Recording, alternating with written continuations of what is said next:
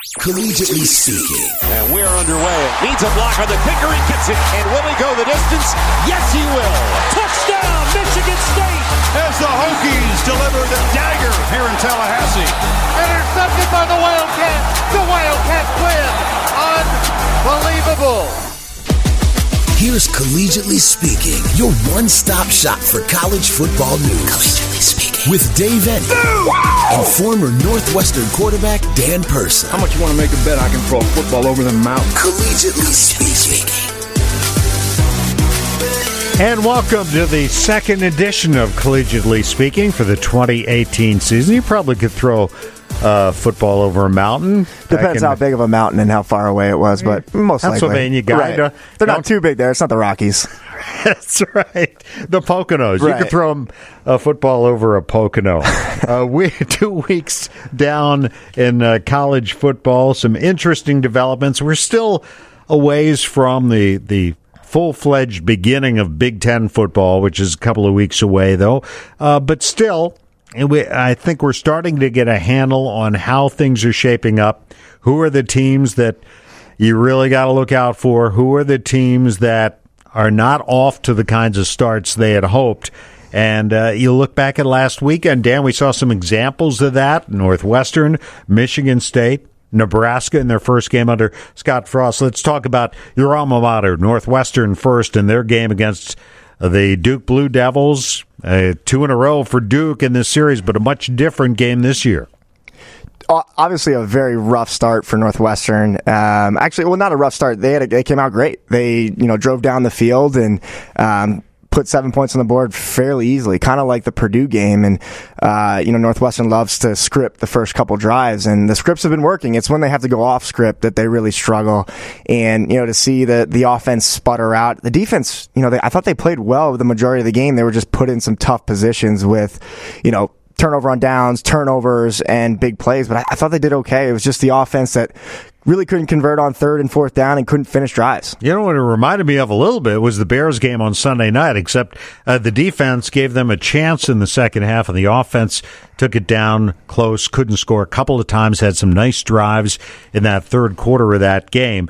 But clearly, they've got to figure it out quickly. They have Akron coming up this week, a night game at Ryan Field, then a bye week, and then back to the Big Ten against Michigan. What I would think would give them some encouragement, even after a bad loss, is the fact they've got that one Big Ten win in their pocket already.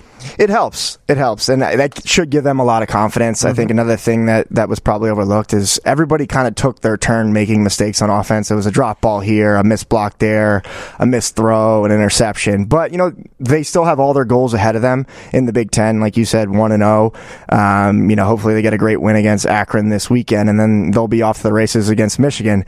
But it's a concerning red flag, as we kind of talked about with some teams last week, to really play so poorly against Duke. Well, let's go back to another game last weekend. And you and I talked here last week about Michigan State not looking great against Utah State, able to pull out a win.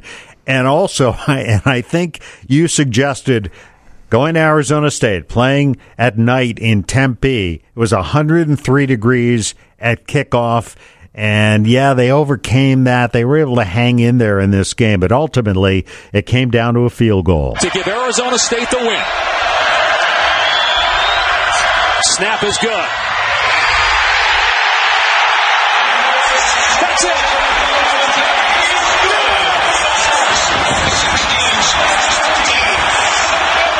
And the Sun Devils pull out the victory over the Spartans. Tough loss for them on the road. Again, not entirely unexpected, though, when you consider the circumstances. And it really makes you wonder, did those thoughts creep into the players? I'm sure we weren't the only, brainiacs coming up with all those excuses with the late start and the heat and going across the country. So you got to wonder if it crept into some of the kids' minds, and I'm sure Coach D'Antonio is not going to make that excuse valid. But kind of like we talked about last week, we didn't want to overreact to a close game against Utah State and, a close game with Penn State. But now that it's 2 weeks in a row with Michigan State, you're like, all right, well, these are a couple red flags that you need to pay a little bit more attention to. I know Coach Herm Edwards is a great coach and very enthusiastic and has those guys playing hard. But Arizona State, isn't a team that one would think could play with Michigan State. Well, remember one thing, though. This Michigan State team, last year they won 10 games. 2 years ago, they struggled, even though it's not like they had a tremendous amount of turnover personnel-wise. So you kind of wonder if that doubt starts to creep in when you get off to kind of a shaky start, when so much is expected, when you're ranked very high going into the season. Now they got to figure it out kind of quickly. That's fair, and it's more than anything, just preseason polls. It's, us looking at preseason polls and thinking, okay, well, the media and the AP thinks they're going to be, a top 10 team. They're automatically a top 10 team. And you can't, I think a lot of pundits have said, there's no point of releasing polls until the 5th, 6th, 7th week. And that would be a pretty strong move, and I think a lot of people will be against it. But we make too many judgments on what we hear in the offseason and what people tell us for the first couple weeks. And then there is Nebraska. They played their first game at home.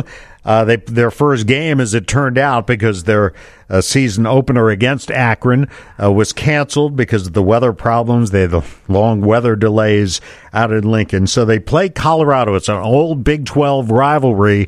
They used to play it on the day after Thanksgiving or that weekend, and always a great matchup in the old days. And you could tell Colorado, which has had its challenges going into the Pac-12, really wanted this one in Lincoln. But the Cornhuskers in their first game under Scott Frost, I thought, Dan, they looked pretty good. The loss of their quarterback, Adrian Martinez, really set them back. Definitely a fun team to watch. I think, Scott Frost, as a former player, is a guy that you want to play for. Just the way he encourages players to make plays isn't like a scream at you guy. But outside of a couple mistakes here and there, self-inflicted, I thought Nebraska played really well. I was really impressed with Martinez. Both throwing the ball and running ball for a true freshman. I was really impressed against a Power 5 team like Colorado. And the defense played well. They just made some kind of dumb mistakes at the end of the game to continue to let Colorado stay in and then ultimately win the game. But you look back in the third and fourth quarters, it's some of those third and longs that Colorado converted. They were great plays. They weren't. It wasn't like outside of the one penalty, the personal foul. It was a good throw and catch. That receiver played really well, and he's a first round guy. When you look at him, 6'2", strong guy. Yep. He's a really good player. So I think it's encouraging, but moral victories are tough to stomach, especially at Nebraska when optimism is so high. They've got Troy this week. More about that coming up. And then there's Wisconsin, and the Badgers looked even better in their second game. For the 5-yard line of the Lobos on second down, handoff Jonathan Taylor off the right side, inside the 5. Taylor to the end zone. Touchdown, Wisconsin. Second of the day for Jonathan Taylor as the Badgers get some breathing room late to the third quarter.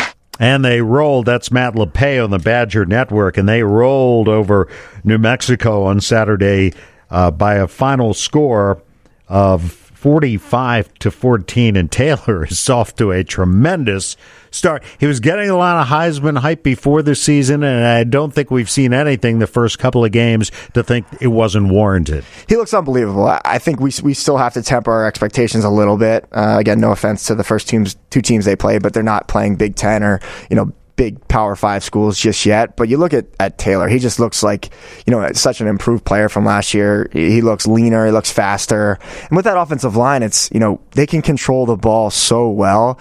Even when they get into Big Ten play, it's, who's going to stop that on a consistent basis? I remember when we would prepare for Wisconsin as an offense, the best defense against an offense that holds the ball like that is sustained drives. It's how long can you hold on to the ball so they don't have it for 75% of the game. And if teams can do that and make Wisconsin, try to play catch up, which they never do, I think that's the only way people are going to be able to stay with them or beat them at the end of the day. They've got BYU coming up, another game at home this week. We'll talk more about the schedule upcoming. Let's jump ahead. Iowa and Iowa State. This has been an intriguing matchup. Of course, the in-state rivalry last year was a really high-scoring game. This year was anything but. It was a defensive struggle, and you're kind of wondering, Iowa's letting Iowa State hang around at Kinnick Stadium, but the Hawkeyes finally break it open. They're going to go in a hurry. It's Sargent off the left side. He's smelling that goal line. Touchdown! Touchdown, Iowa! As Mekhi Sargent and Brandon Smith, their first big plays as Hawkeyes. And 13-3, the final in that one. So Iowa out of the gate with a couple of nice wins over Northern Illinois and now Iowa State. They get another in-state rival, Northern Iowa, this week. What do you like about the Hawkeyes? I think there's consistency. They're not blowing the doors off of any of these teams, and that's kind of how Iowa has always played. It's similar to Wisconsin. Control the ball, don't make a ton of mistakes, and win the game at the end of the day. But it's got to be encouraging. You blow out Northern Illinois, and then you get a great win against a really good Big 12 team. It's encouraging. You just wonder, when you play games that tight, the margin of error just shrinks so much. So one fumble or one interception here or there can cost you the game, when if you can, score 21 points in a quarter, you're not as worried about those mistakes. Some other Big Ten teams that fared pretty well this past week. Michigan with a bounce back after the loss to Notre Dame. They blew out Western Michigan. Maryland off to a 2-0 start. They go on the road, beat Bowling Green, or they played Bowling Green, I should say. 45-14 was the final in that one.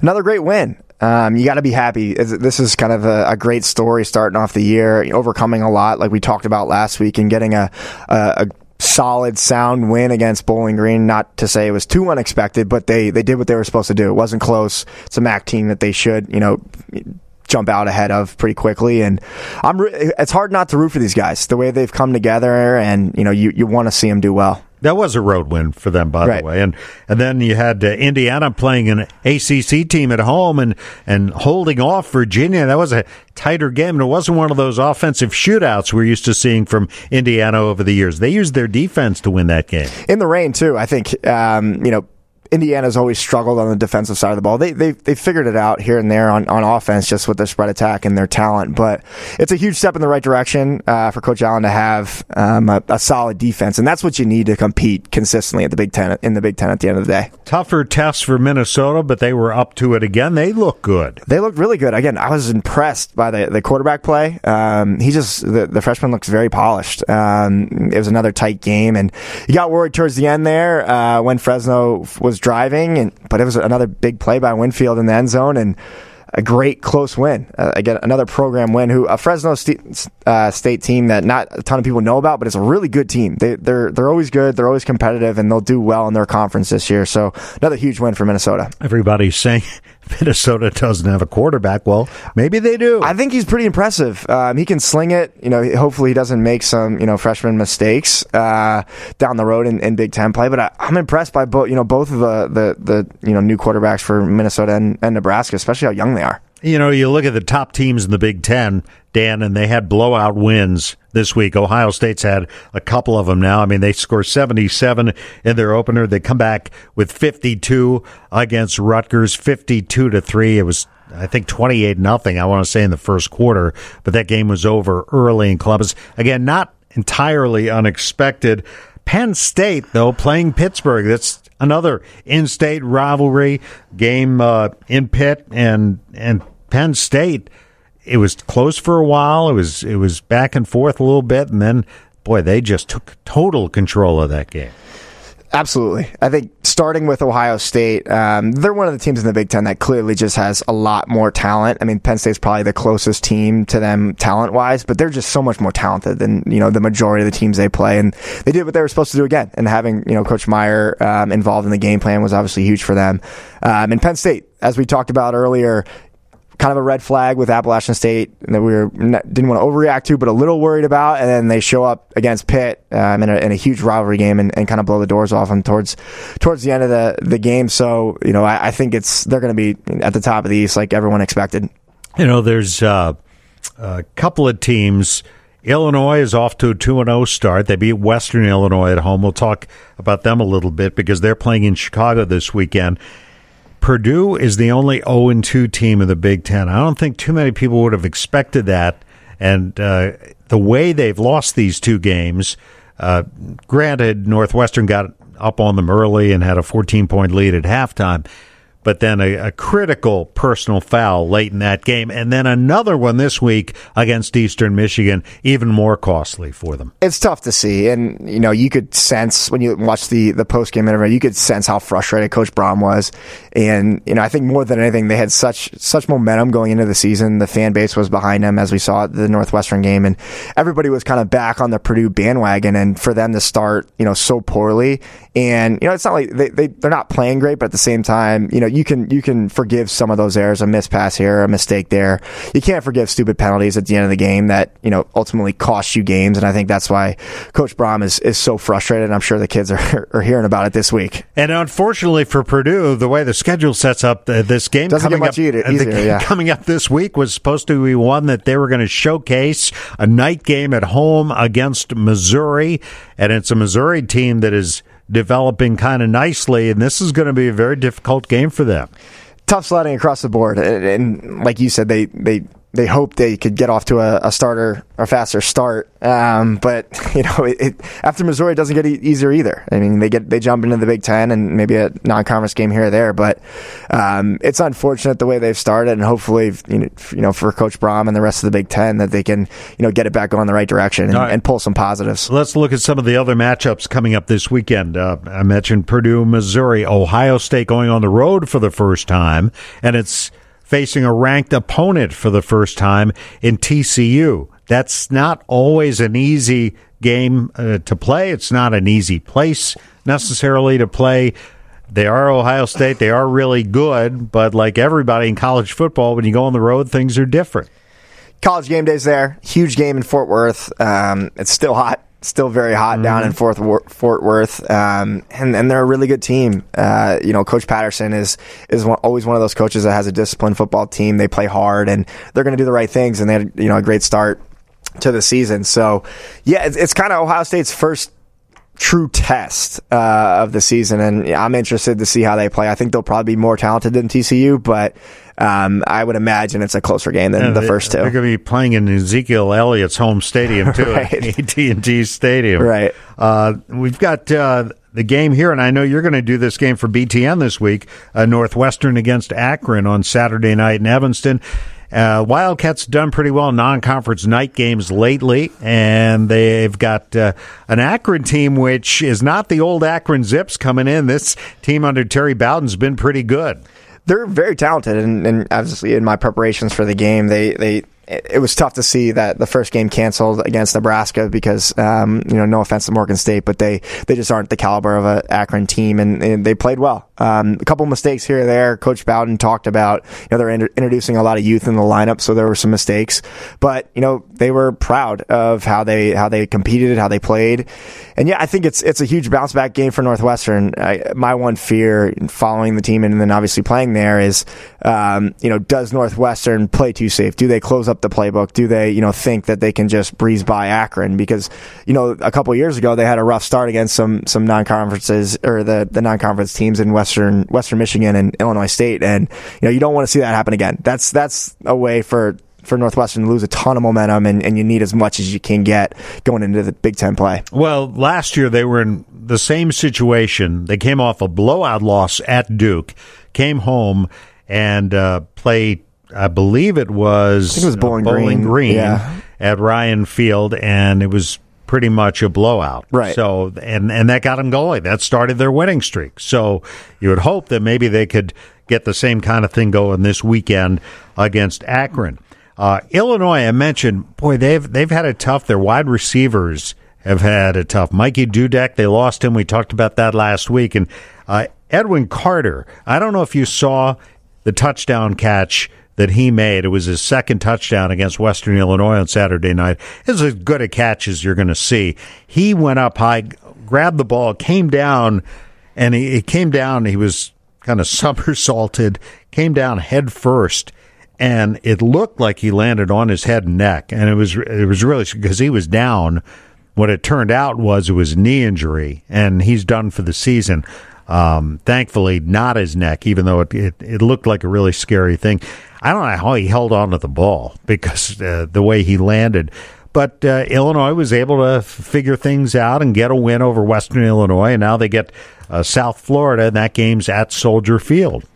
you really feel for Coach Smith and the Illinois team. It's, they had a great start with 2-0, and you don't want to see the injury bug this early, and especially before Big Ten play. And then I think they wanted to carry a lot of momentum. They're similar to Northwestern. They're trying to capture a lot of the Chicago market by playing in Soldier Field, and you just hate to see kids that work so hard in the offseason and make great plays like the one you just described, and then go down to injury. And I think they've had some injuries at quarterback as well. And for a team that's trying to get over that hump, trying to get some momentum going, the last thing you need is injuries, because there's just depth issues at the end of the day.